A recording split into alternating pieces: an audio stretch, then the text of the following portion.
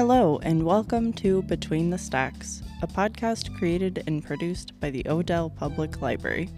I'm your host, Victoria Horn. On this month's episode, we are talking books about school days.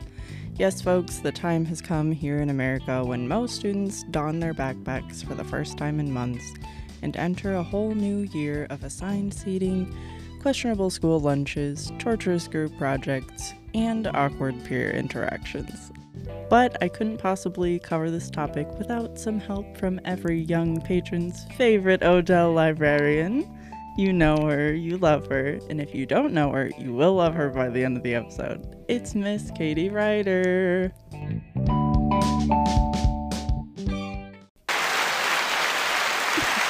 Stop. Hello. Hello. So Katie is Odell's youth programming and marketing coordinator. She joined Odell in 2013, and she is our resident expert in children's literature, a master of puns, and an absolute dreamboat when it comes to cultivating a beautiful library experience for the youth of Morrison. And I just found out that next year will be your 10th year at Odell. So Katie, would you like to tell us a little bit about yourself and what your job entails? So yes, I've been here almost 10 years, and I feel like I'm finally in a good place where I am, and I came in really green, and it was a lot of learning on my feet. I'd taken a couple of children's literature courses during my master's program, and then I had a child, and I got to do a lot of reading of children's literature and kind of fell in love with it. So it is definitely my favorite area of the library, and honestly, almost all I get to read right now, although I have been taking some of Victoria's suggestions and plowing through some older audience books. But I'm excited to share some of my favorite going back to school books, and there are many of them. Mm-hmm. And let's see, what else do I do at the library? I do a lot of the programming. I'm always happy to work with the kiddos. Story time will be coming back. I'm sure we'll talk about that. And I'm just excited to see more families popping into the library again. So between Katie's fantastic taste in books for young readers and my refusal to acknowledge that the young adult genre no longer applies to me, we are ready to school you with a delectable selection of books for a broad spectrum of readers. Stay with us. But first, we have several exciting announcements that you won't want to miss. So first off, get out your calendars and save the date for the Odell Public Library Friends Mini Book and Bake Sale from 9 a.m. to 2 p.m. on Saturday, November 5th in the Odell Program Room. So the Friends will be selling gently used books and fresh-baked goodies. Due to construction and space limitations, this year's sale will be smaller than usual, but you can still expect the same excellent selection of hardcover and paperback books for all ages and some tasty treats to boot. So if you would like to donate your books for the sale, the Friends are asking that donations be limited to books published in the last 5 years and no more than 2 boxes. Storytime is also making its triumphant return. Yeah! You can join me, Miss Katie, for Stories, Songs, and Rhymes each Thursday evening from 7 to 7:30, beginning October 6th. Storytime is a free drop-in program designed especially for preschoolers, but open to all. So if you enjoy stories, come on in. Feel free to come a little early to explore the play kitchen, or come in your jammies and get ready to snuggle up for some stories. Katie also does the Lego Club. Would you like to talk a little bit about what that is? So after 2 long years, I know this was a big loss for some of our builders. Aww. We'd been closed for COVID, but we are coming back this October. So October 1st, we do the first Saturday of every month.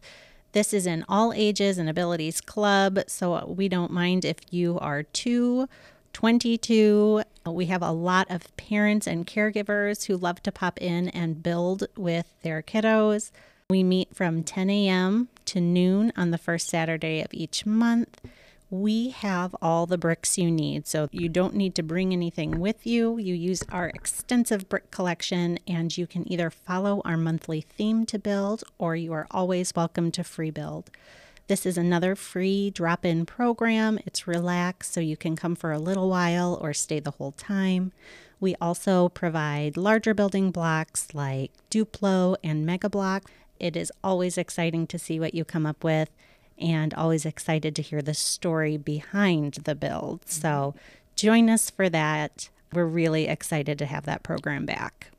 Just a reminder that we will be closed this Saturday, September 17th, to allow for staff and patrons to celebrate Morrison's Paint the Town and Harvest Hammer events.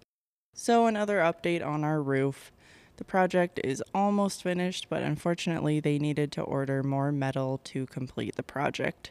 So the estimated arrival for that is mid-October, and we are eagerly anticipating the end of this much-needed essential upgrade. We also want to remind families that we have a play kitchen and puppet theater located behind the chimney in the children's area. It is a great experience for our youngest patrons to come back and practice sorting and pretend play, word recognition. There are just so many things that they are learning through play. So stop in. We ask that a caregiver stay with the kiddos while they're playing. Come explore, play, and learn at Odell.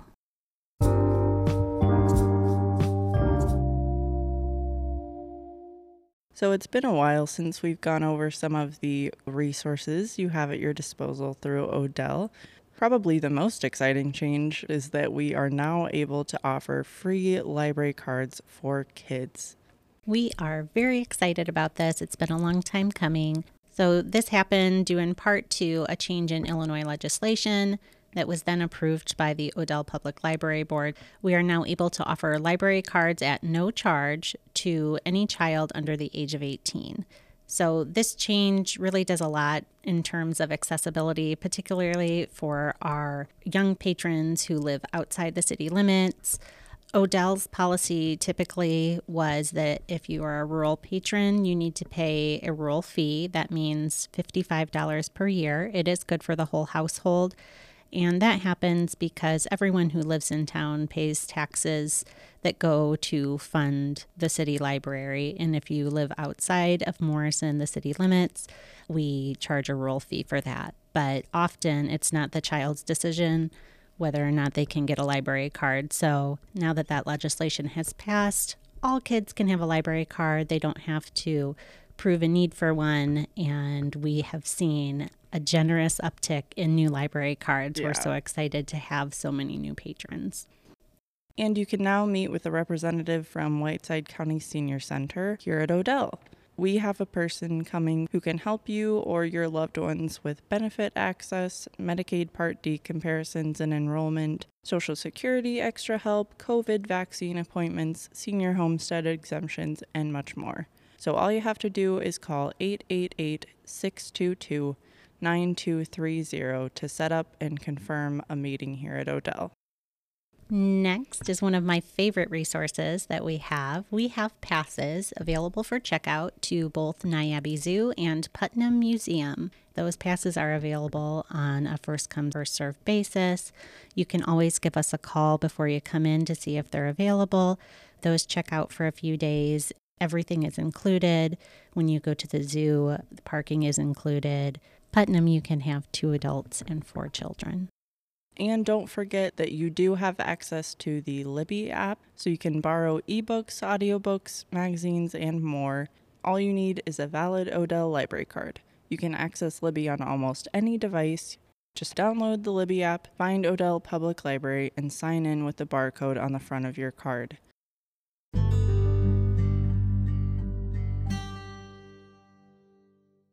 As always, it's time to go over our book order for the month of September. And unfortunately, due to a malware attack on our primary book distributor, Baker & Taylor, there may be significant delays with the September book order. They're working diligently to remedy the issues, and we were able to put in our order and have received a couple of items already. So we're hopeful that we will receive our complete order soon. So thank you for your patience. But if you want to ensure that you get your hands on one of our newest titles when it comes in, you can always adopt a book here at Odell. So for $15, you will have first read of your title and the option to include a nameplate on the inside cover with your name or that of a loved one. So in adult nonfiction, we have new titles from Neil deGrasse Tyson, Bill O'Reilly, Kelly Ripa, and Michelle Zauner. And I am super excited that we are getting Bread Song, How Baking Changed Our Lives by Kitty and Al Tate. So this is sort of a mashup between a cookbook and a memoir, and just a little bit about it from the Goodreads website. Kitty Tate grew up a funny, chatty redhead who made everyone in her family laugh. But around the time she turned 14, Kitty began experiencing anxiety. Slowly, she disconnected from everyone around her and struggled to wake up, get dressed, and leave the house. Then one day, as Kitty stood on a stool watching her dad mix flour, water, and salt, she determined Al's gloopy, sludgy blob of bread looked a whole lot like her brain. Al asked Kitty if she'd like to try baking bread herself, and their lives were never the same again. One loaf quickly escalated into an obsession, and Kitty felt better than she had for a long time. Within 9 months, Kitty and Al opened the Orange Bakery, and they haven't stopped since. Bread Song is a celebration of bread and baking, and an inspiring story of the life-saving power of discovering a passion. So my dad actually recommended that title, so you'll have to fight him for the first read of that one. And in adult fiction, we're going to have lots of happy fans because we have so many titles from super popular best-selling authors C.J. Box, Jenny Colgan, John Connolly, Vince Flynn, Iris Johansson, Craig Johnson, Stephen King, Beverly Lewis, Alexander McCall Smith, Ian McEwan, Fern Michaels, Julie Murphy, James Patterson, Anne Perry, J.D. Robb, Nicholas Sparks, and Elizabeth Strout. And in young adult fiction, we are finally catching up with the world and have ordered Heartstopper graphic novels 1 through 4. Yeah. So you may have seen that produced on Netflix already, but great series. We'll talk more about that later. With junior fiction, we have a new Babysitter's Club graphic novel that I'm sure won't stay on the shelf. We have One Star's Confession from the Warriors series by Aaron Hunter. A new Big Nate book, Release the Hounds by Lincoln Pierce. And new easy fiction, Goodnight Butterfly by Ross Barak.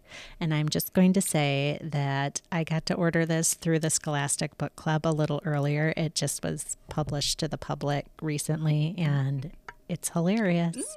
There are 3 books in this butterfly series, and every one is a home run for me. Oh, they're so good. So they are hilarious, but they're also quasi-educational. So if you have someone who is interested in the life cycle of a butterfly, this will educate them about that in one of the most enjoyable ways that I've experienced.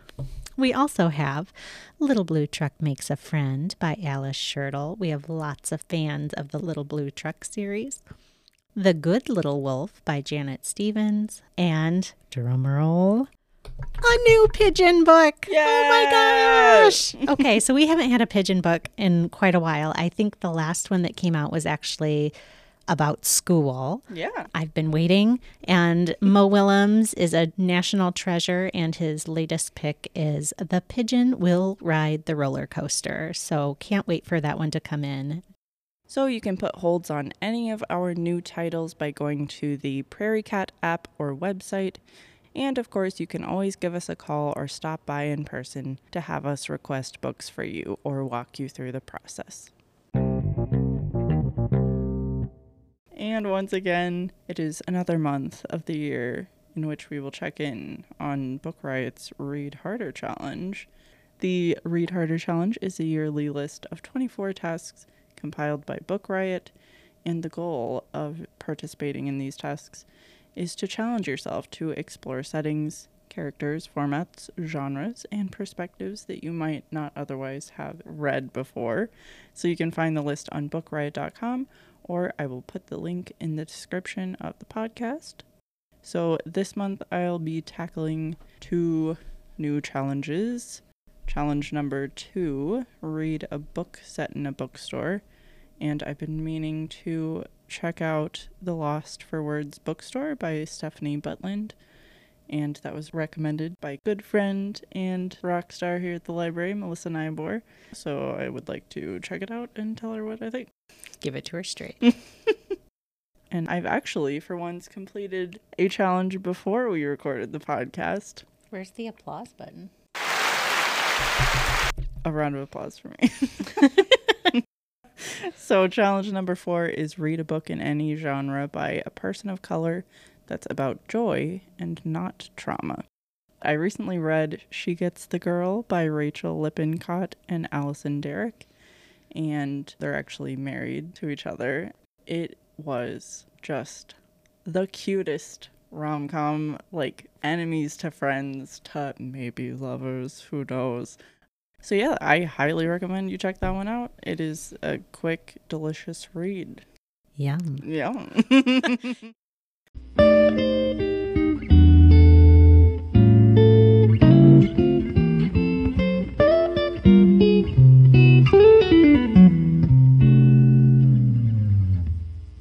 Okay, we're on to the meat of the episode.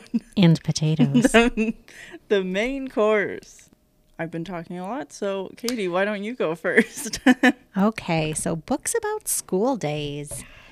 I kind of stuck to the easy and junior fiction section of the library because that's my jam. And there are so many books about going back to school and kind of easing kids' fears and anxieties about starting school, either for the first time or even just at the beginning of a school year. It can be a really tumultuous time for kids and teachers too, I know now as an adult.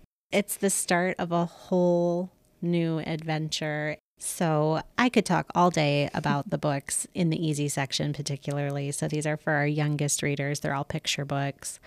A newer one that I can recommend is called All Are Welcome by Alexandra Penfold and Suzanne Kaufman. It's from 2018, and actually that duo has kind of turned this into a series. There's one called Big Feelings that came out last year, and a brand new one I think is in processing called All Our Neighbors. And what makes these books so enjoyable to me is the illustrations are bright and diverse and just so colorful. I usually end up reading like all of the children's books that I'm processing, and I was particularly impressed with All Our Neighbors. It's amazing. The illustrations are just fantastic. I was literally thinking there shouldn't be a single kid who couldn't find themselves in this book. All of the books really focus on belonging, finding a safe space to be and to express yourself. They talk about how we should treat each other. They acknowledge the differences that we see and experience and celebrate them. So it kind of presents an ideal situation that your child will go into a classroom with lots of different students, lots of different experiences coming into that conversation, but all being respectful and joyful together. So just beautiful books, and Odell has all of those. One of my favorite starting school books is an Anna Dewdney, the Llama Llama series. It's Llama Llama Mrs. Mama, and this is perfect for your 3 and 4-year-olds who are heading to preschool. They are little people with the biggest feelings in the world, and it can feel really overwhelming to walk into a classroom and have your grown-up walk out. So this talks about those nerves that they might be feeling and the sadness and fear that they might feel when you leave them alone in a room. But it also works through that and ends on a really positive note where Llama Llama gets to make new friends and have snacks and build things. And it's not without drama, but it's wonderful, and it shows kids that they can work through it and they get to go home at the end of the day. Kind of one of those messages where, don't worry, you're going to see your grown-up again. I love Anna Dewdney. She's one of my favorites. She does such a great job putting rhythm in her text. It just flows so nicely, and the illustrations are warm and caring. So I would highly recommend Llama Llama Mrs. Mama or any of the original Anna Dewdney series. Unfortunately, that author passed away, and books are still coming out under her name, but I like the classics.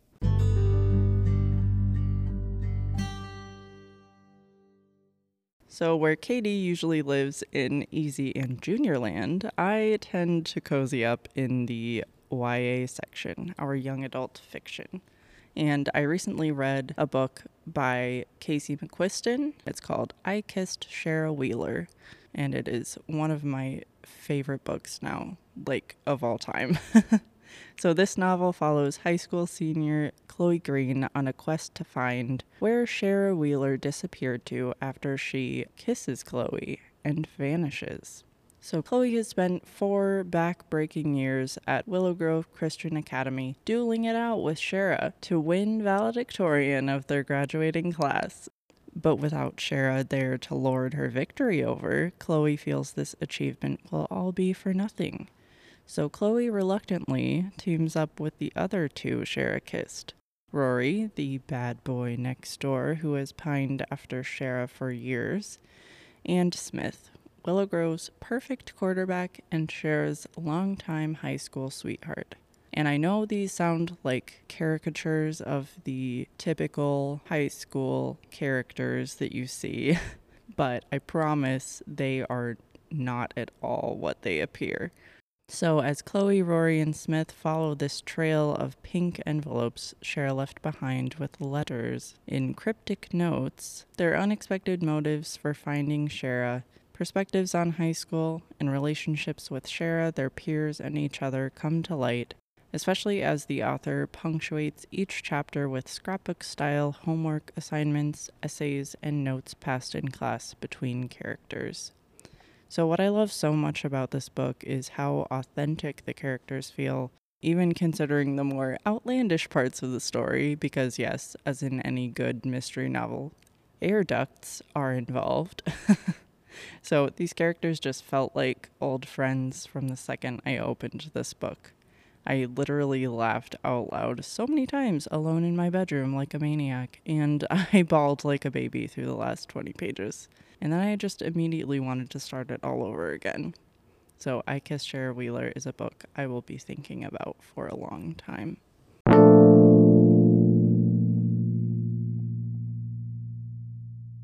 Back to you, Katie, in the children's section. Back to the children's section. I have Pete the cat rocking in my school shoes. This is a mix. They're looking forward to school, but maybe a little bit nervous. And I know lots of our little ones know Pete the cat already, so that can be kind of comforting to read a book featuring your favorite character. This is one of the original Pete the Cats, written by Eric Litwin and illustrated by James Dean. Again, I kind of favor those original books. There are many, many, many more Pete the Cat books, but for me, they just don't have the same edge as the original 4 or 5 that came out with this duo.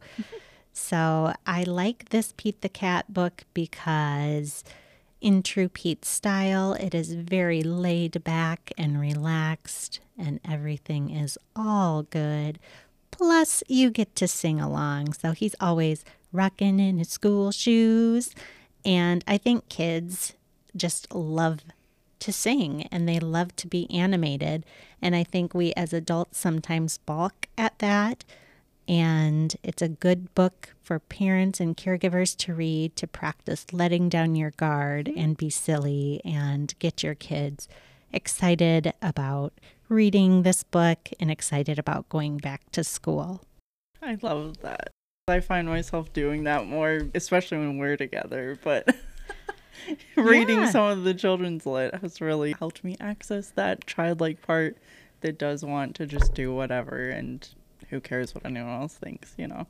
Well, and I think we go from being kids, and once you get to adult, you don't want to like regress and be considered a kid for a long time anymore. Like that's something you're actively trying to avoid is appearing kid-like, but then you have your own kids, and it's a really important part of parenting is being silly and being fun and showing them how to express themselves with different voices. And it takes some practice to get over being self-conscious about yourself, but kids don't care if you're a bad singer. Kids don't care if you read slowly or if you don't know how to pronounce a word. They really don't. They just want to be read to and with and to be with you. So get silly with them and read some goofy books. There are so many out there. Another one that's really popular right now, it's been out for a few years. It's called We Don't Eat Our Classmates, and it's by Ryan T. Higgins. And We Don't Eat Our Classmates is a book featuring a tiny Tyrannosaurus Rex who goes to his classroom the first day and is horrified to discover that all his classmates are children. And so he really has to show some restraint because he keeps trying to eat his classmates, and his classmates are a little put out by this. And so they're covered in drool and they're spat out day after day, and they start to put some distance between themselves and this T-Rex. Shocking. And it is a hard lesson. Aww. And so he has to work on some self-control. And his friends do give him a second chance, but he has to learn how to be a good friend, which is what human children have to do too. So it's a good book about the things that can go wrong at school, but also some solutions. And it's funny, so kids like when he eats his classmates.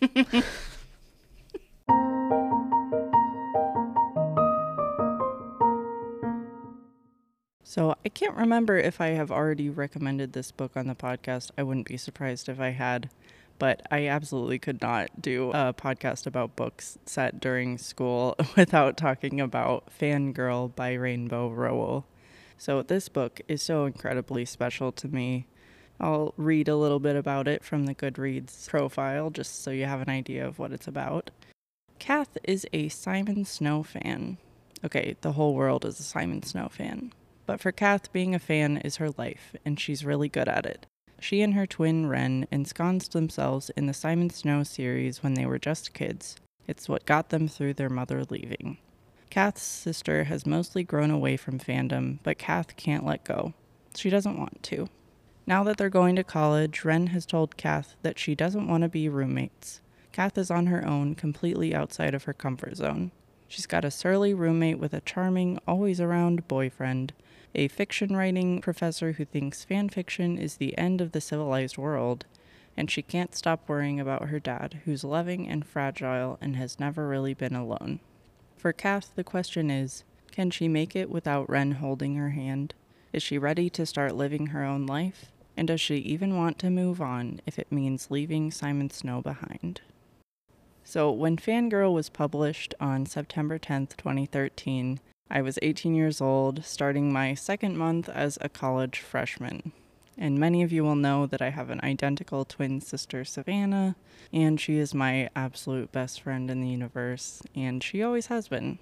But by the time we were 18, we were both kind of fed up with being seen as a unit, rather than as two interesting individuals who just happened to be twins. So together we came to the decision that attending different colleges was the first step toward leaving behind that perception of the quote-unquote Horn twins.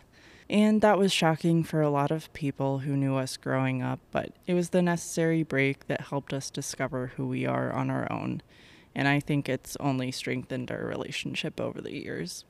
But at the time, I'd lived my whole life with Sav always right by my side. And so it was incredibly painful to face college life without her. And then Fangirl came out, a story about a magic-loving, fan fiction writing, introverted twin majoring in writing who was struggling her way through college for the first time. And the number of parallels between Kath and I just felt like kismet. I was also dealing with life away from my twin, although I'm lucky that my separation was nothing like Kath's, where her twin just pushes her away pretty hardcore. But I also had a tough living situation with my freshman year roommate, and I was worried about the professors and other writing majors thinking my interest in writing young adult romance was cringy and beneath them.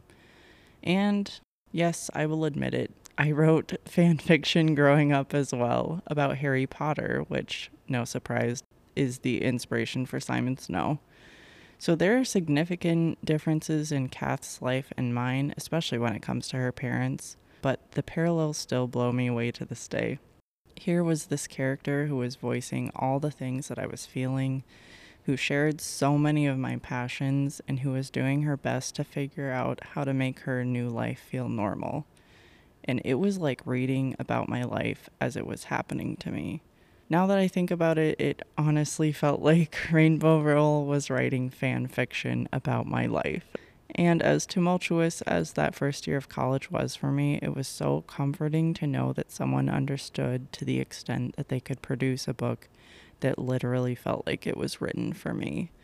So I could not recommend this book more, especially for twins and people who may be struggling to separate themselves from someone else's identity. I think it'll be as comforting to you as it was to me.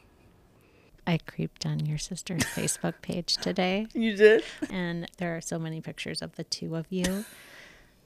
No. And I mean, like really, out of like the 30 pictures that I creeped on, probably 25 were the two of you. Mm-hmm. And I know you talk about your twin, but seeing it through the years, and you guys are like, you share a soul. Like, yeah, you're really close. And in a way that I don't think ordinary siblings that have space between them can really understand. I mean, the fact that you're saying that makes it okay. If I were to say that, it would be like no one loves their sibling as much as I love mine. No, but really, in the way that you can communicate it, because you're both like artists and writers, and you say things beautifully. Oh, thank you. So.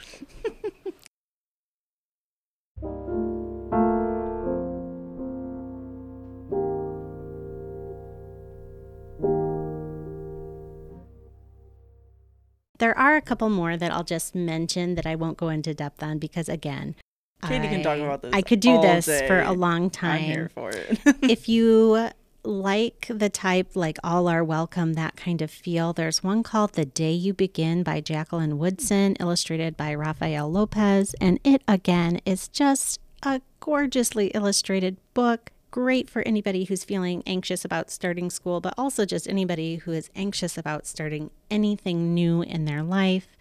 So I love that one. Another one is a classic by Kevin Henkes called Chrysanthemum.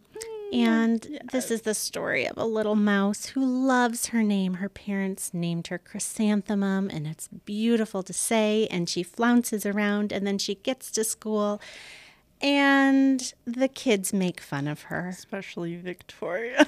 Especially Victoria. Those Victorias. I apologize to all the chrysanthemums in the world. I would never do that just to you. takes the wind out of her sails. She goes home just crestfallen and defeated. She wants to change her name to something that won't attract the ire of her friends, and her parents explain that it's a unique name. She goes to school again, and the same thing happens until a very special teacher names her baby another flower name and celebrates Chrysanthemum's name, and all the students kind of change their tune. So it opens up a conversation on how to treat people who either have a different name or look different, and really helps open the door for some empathy with our little ones about how it would feel to be made fun of for something that you're proud of, or something that belongs to you, or something that you don't have control over, and how you can be a good friend instead.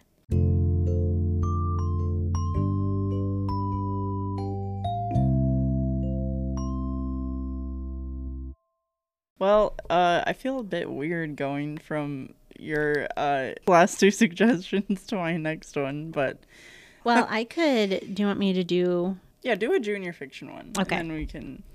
I jumped into junior fiction, which I haven't read as often, but one that I loved growing up was classic Matilda by yes. Roald Dahl. Oh, And thinking back on this book, it is strange how popular and well loved this book is, because there are some really wicked things happening in it. For me, this story is a story of school as both a place of solace and acceptance, but also a place for torture and fear. So if you don't know the story, briefly, Matilda Wormwood is this brilliant little girl who is born to the worst family. literally. Her parents ignore her. Her dad steals cars, very underhanded. Her mom is vain and could not care less about her. She has a brother, but he just kind of floats through the story. So we have this little bright light in the world who visits the library, and that's kind of her happy place. She learns to read when she's 3 years old, and she keeps reading until she's read everything in the library. Her parents forget to sign her up for school, so she figures out how to do it. And at 5.5, she goes into school, and the teacher immediately recognizes that she has extraordinary talent. So this teacher, Miss Honey, sweet as honey, The best. tries to get this girl put in an appropriate class. Matilda has never felt so loved and supported and appreciated until we meet Ms. Honey's aunt, Agatha Trunchbull.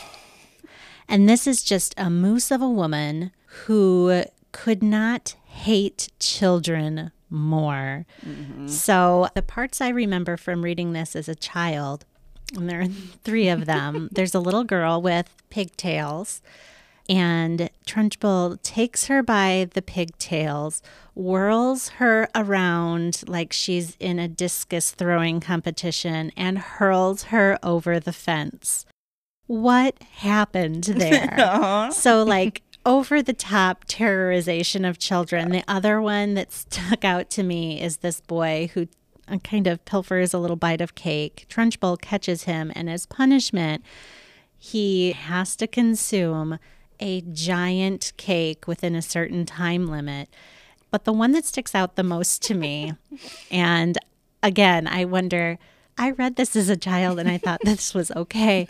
But they had something at the school called the Chokey. Oh my gosh. And the Chokey was a closet lined with broken glass and nails. And that was where you went if you misbehaved. They put you in the Chokey where you had to stand perfectly still so that you weren't lacerated by this closet of doom. And this works for a number of books that I read as a child and now am starting to reread as my children come of the right age. And it is incredible. You're like, how did I read that? How did I read this? Not And freak out. yeah. And I went with it. But I think that's partly, I mean, it's still popular today because Yeah. I think kids enjoy that level of storytelling where there's just a hint of truth, like, yes, you do get sent to the principal's office, but at least you don't get sent to the Chokey. So what happens in this story is Matilda just has so much brain energy because she's in this lower level class that she doesn't belong to, that she develops the ability to move things with her mind. And that's eventually, without spoiling too much, how she finds a way to restore peace to all these kids. So I think kids like this for a number of reasons. One is that it's fun to read about somebody who is so remarkable and has persevered through a really crummy situation. She's been plunked down into this horrible family, but she's still a really good person. And all the students seem to be okay with her extraordinary intelligence and talent. So they accept her as she is, and I think that's pretty cool. And I just feel like in this book, school is the place where she feels like she most belongs. I mean, clearly there's something about this story that outlives, right? It must be, there's something about it that's timeless. And hopefully it's not the jokey. Yeah. That's a good one. I didn't even think of that. How did I not think of that one?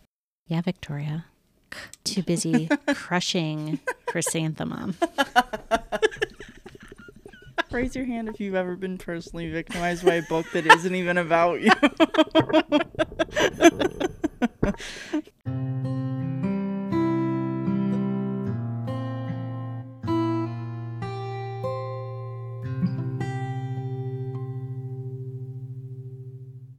So I'm sure a lot of you have heard of the next book I'd like to recommend, especially as we're drawing close to the annual celebration of Banned Book Week, which is September 18th through the 24th.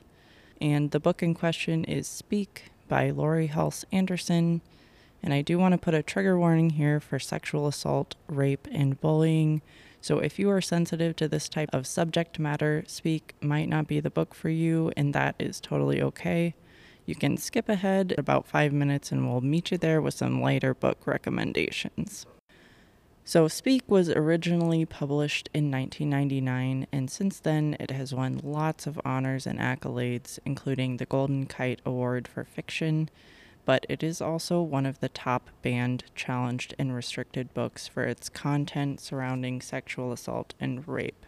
Speak is actually based on Anderson's own experience with being raped at 13, which she opens up about in her 2019 memoir, Shout. And much in the same way that some people would like to ban Speak and silence the survivors it was written for, the protagonist Melinda really has to fight through a barrage of people who would prefer she stay silent, including herself, as she struggles with severe depression and isolation following that traumatic event. And Melinda has some horrible people that she encounters in high school. She's starting as a freshman, and she had this traumatic event happen to her over the summer at a party, and she didn't know what to do, so she called the police, and they ended up busting this party. So she starts out high school with everyone hating her because they don't know that the reason she called the cops is because she was sexually assaulted. So she has to see this kid every day at school. And I love the way that Laurie depicts that unnameable fear. You don't want to think about it, so she just calls him it. She, pushes it away and she doesn't acknowledge what happened. She really has to work to find a way to express this thing that happened to her through her art, through connecting to Maya Angelou's poetry, and through finding a way to warn her former best friend who starts dating her attacker. And what I love about this novel as well is that lots of survivors of sexual assault feel pressured by our current social climate to make a big announcement of their experience, which is important in terms of the larger conversation around sexual assault and rape. But what Anderson illuminates through Melinda's story is that while it is important for you to voice and acknowledge and deal with that trauma, it is ultimately your choice as to how and when and with whom you share that vulnerable piece of your story. Seeing the way that she views the world after this has happened to her is so eye-opening, and I think a lot of it comes from the fact that Laurie Halse Anderson went through this herself. So I'm sure that it's a bit of a blow for her to be still fighting to keep this book on the shelves, but it's so important to keep it accessible to the people that it was written for. I think that it being a banned book or a commonly challenged book really gets at one of the core issues of why people try to ban things is they feel like it's inappropriate, but it really helps you walk in someone else's shoes and have empathy for people who have experienced things that you haven't. And I understand that parents don't want their children to read things sometimes because they're darker than what they would like their children to know. But the truth is that bad things do happen to people. And if not your child, very likely someone that they encounter. And it can be really meaningful to have a little bit more understanding. Oh, and it was also adapted into a graphic novel that we have here at Odell. The illustrator Emily Carroll worked with Laurie Halse Anderson on the graphic novel, and it had been a couple years since I read the book when I read the graphic novel, but from what I remember, it follows the text super closely, and the artwork is amazing. It does such a fantastic job of capturing the mood of the novel itself. I love what they did with this new adaptation, so I definitely recommend checking that one out too. And high school is so complicated in terms of like hierarchy. Oh my gosh. And figuring out who you are. Having a traumatic event precurse all of those other things that are happening anyway is just an extra layer of trauma when you're already going through so much. So a hard book to read, I'm sure a hard book to write, but thankful for people who are brave enough to share their experiences.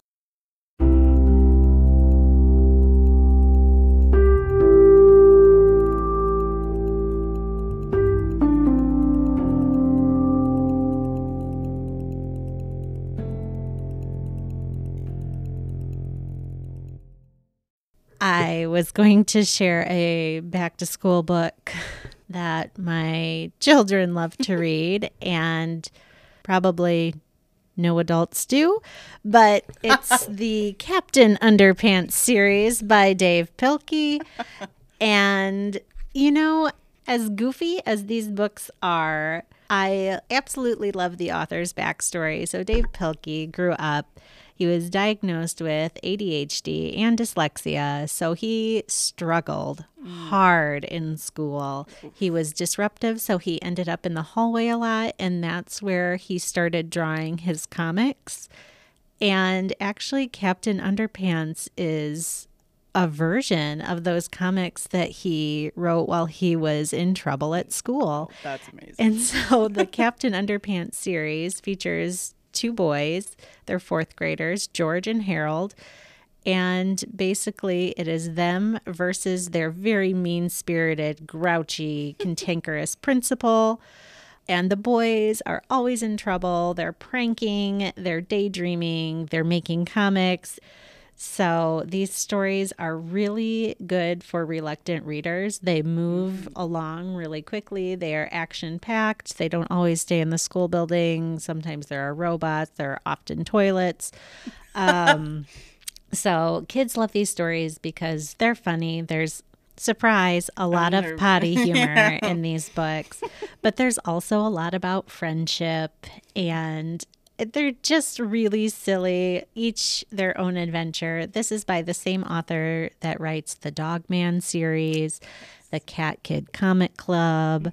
Some of his earlier things were Dumb Bunnies and Ricky Ricotta's Mighty Robot. So I love that this author was an underdog himself, really struggled, and he has turned that into like this empire of children's literature. He is a staple, and I don't think he's going anywhere. So love him or hate him, he has done a fantastic job really channeling that childlike energy.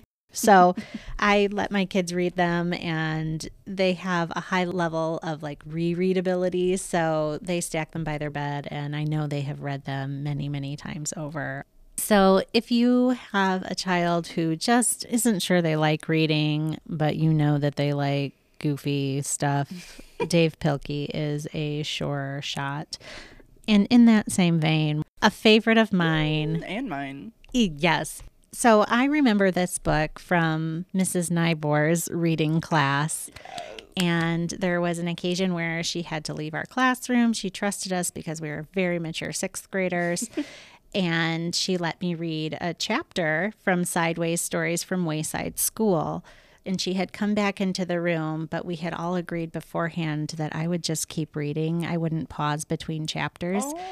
And I'm sure she knew it in retrospect, but she let me read like 50 pages, and we thought it was hilarious. Like the book was hilarious, but then we were also being And you're extra being hilarious. cheeky. You were like sixth in your own graders. Wayside School. Oh, we were. So if you grew up in probably the 90s and 2000s, this book was a staple for a lot of us. It's called Sideways Stories from Wayside School. There are a couple other versions of this. It's written by Louis Sachar. And Wayside School was an accident. It was supposed to be a one-story building with 30 different classrooms, and it got built the wrong way. So it is a 30-story building with one classroom on each floor. Only there's no 13th floor, and the elevator only worked perfectly once because it goes up to the top, and that's it.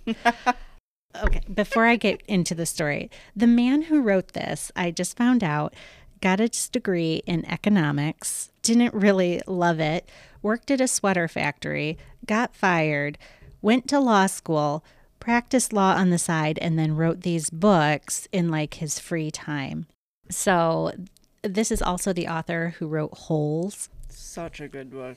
We've got that one at the library too. Check it out. So Sideways Stories from Wayside School. I love this book for a number of reasons. I think you can read it when you're in early elementary, but you really get a lot more of the humor if you read it when you're later elementary and into junior high. So it's kind of set in an alternate universe where everything is just a little bit goofy and backwards. The first teacher you meet is Mrs. Gorf, and Mrs. Gorf is kind of like a troll, a little bit of a gremlin teacher, and throughout the first chapter, she starts turning each of the students into apples, and it's for the smallest infraction. And so you have this room full of apples and you only have a few lone student survivors. And classically, they hold up a mirror at the right instant and they turn Mrs. Gorf into an apple. And that would be enough of a story for most authors. But just an extra layer of weird on top. The janitor comes into the room, says, "Oh, look, an apple." And he eats it. So you have this janitor nonchalantly entering the room and eating the teacher. And then the book just goes on as if nothing happened. They get a new teacher. Her name is Mrs. Jewell, and she is kind of a Miss Honey character where she is the sweetest, best teacher, although I will say maybe not the brightest. The first day of class, she feels like her class must be monkeys. And she doesn't know why, and the kids don't know why, but she treats them all as monkeys. And it just gets weirder from there. So there are about 30 chapters in the story, and they spend a chapter telling us about each of these super weird kids. There's a girl named BB Gun who's the fastest draw in class because she draws hundreds of pictures every art class.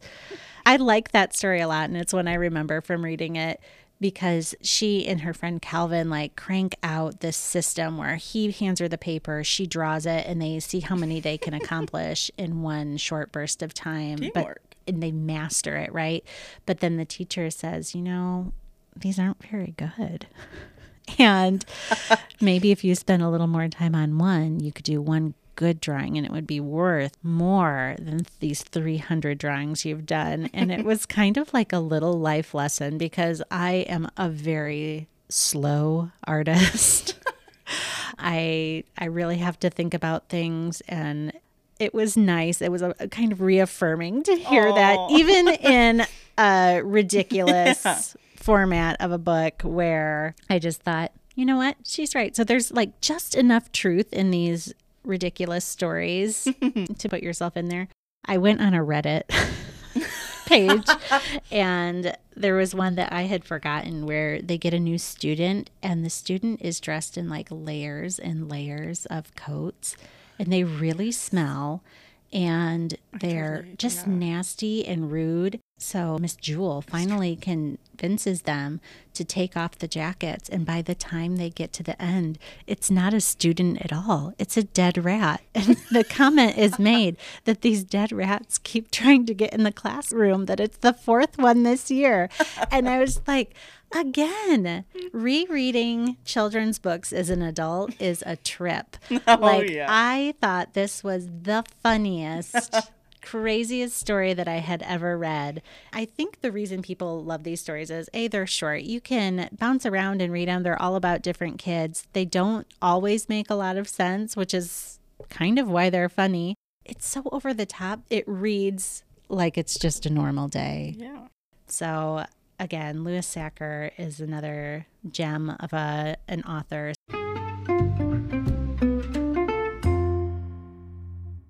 We can talk about this one together because you've also read all of them. It's the Heartstopper novels. The graphic novels by Alice Oseman, queen of wholesome, delightful, healthy relationships. Oh. And it reads so simply, but there's so much packed in there. It's so, It's dense. It's one of those where you can fly through it, but you'll be thinking about it for a while. Yes. And one where you finish a book and you're ready right then for the next one. Yes. And then you have to wait 2 weeks because it's all checked out at the library. The wait list on these books this year was insane because the Netflix show came out, which is also excellent. Is also excellent. Yeah. Adaptation. Yeah. It's another one that get comfortable because it's easy to binge. Oh, yeah. So the main focus is these two boys who go to a British all-boys grammar school.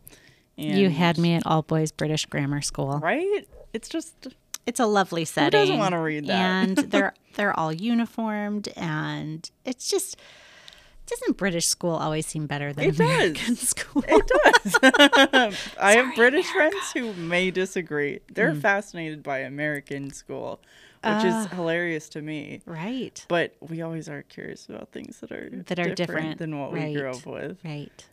The characters are just so cute and interesting and well-rounded. Charlie's someone that I really relate to. He's very anxious, overthinking, super interested in music, and he has such a great sense of humor, and his friends are like, I recognize my friends in them, and he is, I almost said sat next to, that's such a British way of saying. He gets put next to this guy who's in the year above him for their homeroom. They don't call it homeroom, but so they're sat next to each other in homeroom. And Nick is sort of someone that his friends think, I don't know about this guy. He's pretty different from you. We don't want Charlie to go through what he went through the year before. He goes through some pretty bad bullying because he's outed at school for being gay. So he's a little bit hesitant to interact with Nick.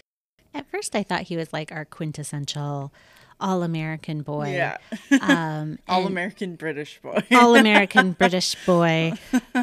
But as you read, you find out there's a little more to it. But that's kind of the dichotomy they set you up with, is this kind of awkward, outed gay kid who has gone through so much and had so much trauma, and they put him directly across from this handsome, athletic, but also pretty smart and kind person.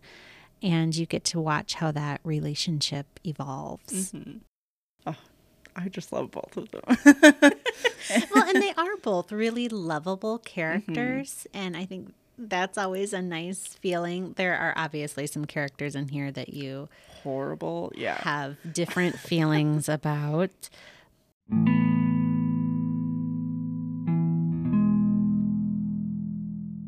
I mean, there maybe are too many happy endings. Maybe it's too happy, but ideally that is how I would like things to work out. And I thought Nick's character was really well done because Nick is not sure where he stands with Charlie, and they see each other at school a lot. He recognizes that he has some feelings, but he's not sure what they are, and he's never really stopped to think about what those could be. And he's really forced outside of his comfort zone. He has to consider how his friends will react, and he really struggles with that. And I don't think that's too far off from someone who is actively discovering who they are and how their relationships will be shaped as an adult. So they're in that really tricky time where you're not a child anymore, but you're not confident in your adulthood. You're right in the middle, and everything feels maybe just a little bit scary. And he comes to a scary realization that, he might like boys and girls, and has to work through that. And I love the way that this author works through that. Oh my gosh, she does an amazing job. This character is so important. During the craze when the show dropped, so many people were like, oh my gosh, I can finally see myself and who I am as a person, instead of just stereotypes that people put on me for being a certain way that they don't understand. And just the amount of joy that comes from reading these books when lots of LGBTQ fiction is riddled with trauma and things that you have to obviously acknowledge, but it's also like sometimes you just need an escape to a world where some of that isn't necessarily the case. There's still a lot of trauma that isn't super present, but it's always kind of there in the background, things that they're worried about and dealing with together. And it's there, but it's not the forefront. The forefront is, oh my gosh, there's joy to be found in being who you are and figuring out how to love yourself for that. And I just want to mention that it's the second time you've brought it up where you have moments where you read books and you feel like, I can see myself in the characters. And we talked a little bit about Banned Books Week and what that means. And especially in the last few years, many of the books that are being banned in communities and in schools are being banned because of LGBTQ content and people who think it's inappropriate or obscene or for any other reason. And Heartstopper, I feel like it's just one of those books that if you're not sure what a relationship would look like, or you can't imagine, you have a look into someone's life, and maybe it will give you a chance to reevaluate what's happening with other people. And I think most of the reasons that books are banned is because it's either a fearful topic or a topic that you're uncomfortable with. But the more you read and realize that, hey, these relationships, it doesn't really matter who is experiencing the relationships, they're people first. And you see the people in this story so clearly. And I don't see how you could read this book and not be rooting for our main characters. So I have been really impressed with the literature that's come out just maybe in the last 5 years that is so representative of so many more people. And I try to make a conscious effort to be aware of who the characters are in the story, like who is being represented, because I can find a million stories about white heterosexual women in relationships, and I've read those texts. But it's really exciting to have literature that's accessible to people who aren't that.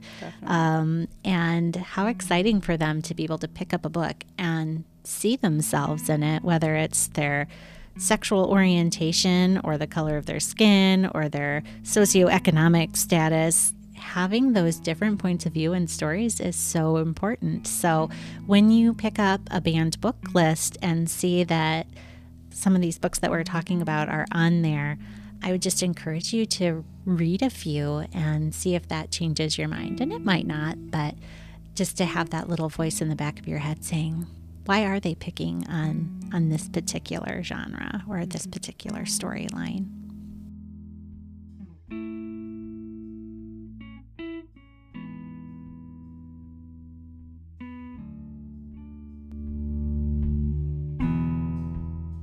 And as always, it's time for another V's Verses, where I take you through some of my favorite poems about our topic of choice. So I have some poems about school to share with you.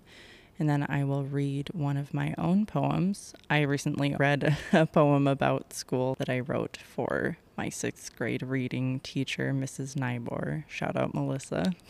Love you. And I actually recently wrote another poem for a special teacher in my life. So I will be sharing that in just a moment, but some of my favorite poems about school are actually ones that were curated by the Poetry Foundation website. They have lots of good poems about teaching and teachers that I have had so much fun checking out. So that link will be in the description of this podcast. So some of my favorites from that list are Theme for English B by Langston Hughes. Of course, the classic, We Love Him, incredibly poignant, very thought-provoking. And then another one that takes on sort of a meta-analysis is Workshop by Billy Collins. And any writer who has taken a writing class should definitely read this poem because it is so indicative of so many of the experiences that I had in college.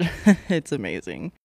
And then some lighter, funnier ones about school. Napoleon by Miroslav Holub, December Substitute by Ken Nesbitt, and School by Daniel J. Langdon. So the poem I'll be reading from my own portfolio is called Dr. W. Lights the Way, and it is one that I wrote for one of my favorite English professors in college, Dr. Joel Westerholm, as he retired recently. So I'll share that with you, and hopefully it'll remind you of a special teacher in your life that you would like to thank.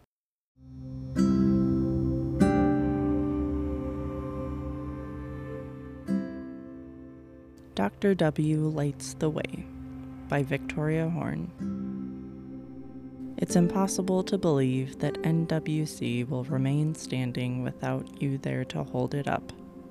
My quest for higher education and a new season of life began and ended with you. My metamorphosis from terrified 18 to confident 23, so entwined with your teaching, your mentorship, your singular talent for instilling faith in my own quiet voice. When I look back on that first formative year, I think of snow crunching underfoot across campus, the warmth in your voice as you welcomed me into the old nursing building and led our travels to India and Africa and the Caribbean with writers who widened my small town world and opened my eyes to the breadth of humanity. Sophomore year broke me, sent me running back to Illinois for a time, but you were there through it all, advising me to fit my jagged pieces into a kinder narrative. The perfect 4-year college experience transformed into a 5-year haven where I had space to breathe, to take life as it came. Talking with you then, and every moment after, I felt unburdened, invited to a communion that would define my approach to everything in life. A compassionate curiosity, a constant reaching out, a giving that always came away with more than I dared hope for. Those final 2 years are a blur defined by many saturated phenomena. Hush of collective tears as we all listened to Nadia Bolz-Weber speak love at the Festival of Faith and Writing. Evenings enjoying lively conversation and a mountain of your molasses cookies with a fellowship of Tolkien fans. Nights spent jamming out at Town Square Coffee House with your usual suspects. Afternoons in Kep Hall drinking your strong coffee that emboldened me to walk with you through thickets of Marion and Deruda. Senior seminar dinners with you and Kim, surprised by your joy in welcoming us into your home. Meeting across the pond beside the lions in Trafalgar Square. I left all these moments the same way I did that first advisory meeting, feeling kindred, cared for, called to carry your light back and share it with the world.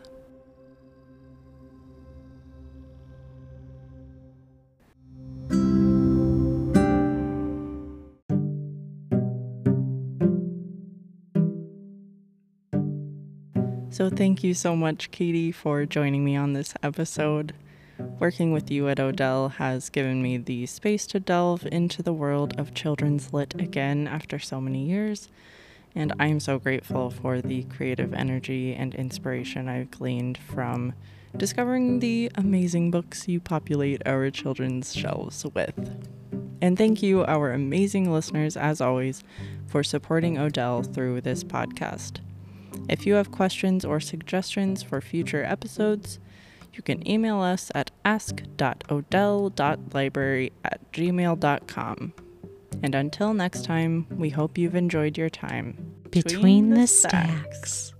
This episode of Between the Stacks was produced by Victoria Horn and written in collaboration with Katie Ryder. Special thanks to Miss Katie, the Odell Public Library staff, library board, and friends of Odell. A hearty cheers to all of our lovely patrons who support the library, and thank you so much for listening to this podcast.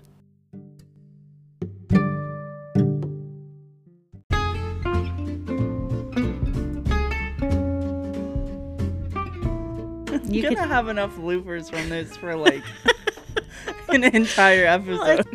It's happening. You don't have to do that. Okay. It's happening. Is that cool? Okay. That's cool. That might be a spoiler. Some weird energy. Why did I say that? Yes, girl. Yeah. Are you okay? Yes. I did not know about this. I'm sorry, I forgot to tell you. You're gonna edit that out. Yeah. Okay. Why do I always start with and another? Shoot, I was trying not to do it. We ask that a caregiver. Yeah, keep your breath away. Okay. I'm ready. Victoria. Rocking in my school show. Oh, shut shows. up, Shows? Shows. It was my knuckle cracking. Sorry. It was my face saying something. It's so cute. I love it. You just put that in like a low growl. I don't even know where to start with this book. You don't want to read it in front of me? Is that what you're saying? Sometimes I edit mid-sentence, and you will never even know. Oh, he's just Fantastic. just fantastic. Yes. Way to fight back. Catch all for That's anything right. that's Must have been Anna great. Dewdney. And now for something completely different. Boy. Ew. You're like 15. I That's am amazing. like 12. How can you lose, really? Even though you are super weird. So cute, I might have to buy it for myself. Where you want to go? Nice. I met people like that, and I don't understand why someone would want to attack people who are just trying to read books. the secretary, who was like 75, was like, "You should read this. My grandkids like it." I kind of know what's going on here. Help me. I feel like if I knew her when I was her age, I You would would hate her. not. Superb. They're so sensitive. I know. Great deal. Lots of pigeon fans here. Where's the applause button? She had 5 fingers on each hand and 5 fingers on each. Wait, 5 toes Oh my on each. God. Victoria Horn. Healthy and happy. She gets the girl. She gets the girl. Okay, do you want me to say anything else? There is so much breathing. I feel like I'm breathing all the time. Because you've done enough of that. Cooler than cool. Cool. Is that a real word? I was just nodding my head emphatically through all of that. I went on a Reddit page. Oh no. Your heart, your feelings. I don't think I have Okay. anything else to add. Okay. That's Yeah, so you're crazy. lying. Like, so weird. Maybe I don't want to go there, actually. I don't think I do want to draw that. That's a big stretch. Always a winner. So they saved the head of the dog and the body of the man. Oh my That is gosh. how you get Dog Man. I knew it. I can't believe it's 10:30. I should have known. So perfect. I mean, I can't even. You can't see it. If you're listening, person who did it, you've Feel got some bad. very angry librarians. Kathy doesn't like you. She doesn't know you, but she still doesn't like you. Well, I'm going to go play with my shelves. We've been recording for a long time. We have been recording. This is a long time. I was like, oh no. It was so bizarre. I mean, who doesn't want that? Like, come on. I don't want you to see what I wrote. Okay, so should we talk about the book? Oh, I guess so. I knew we were going to be like this. Yeah. Anyway. We all knew. It's going to haunt my dreams. Do you want me to say it in a less creepy way? Okay. That was perfect. I think we might have gotten a little off track.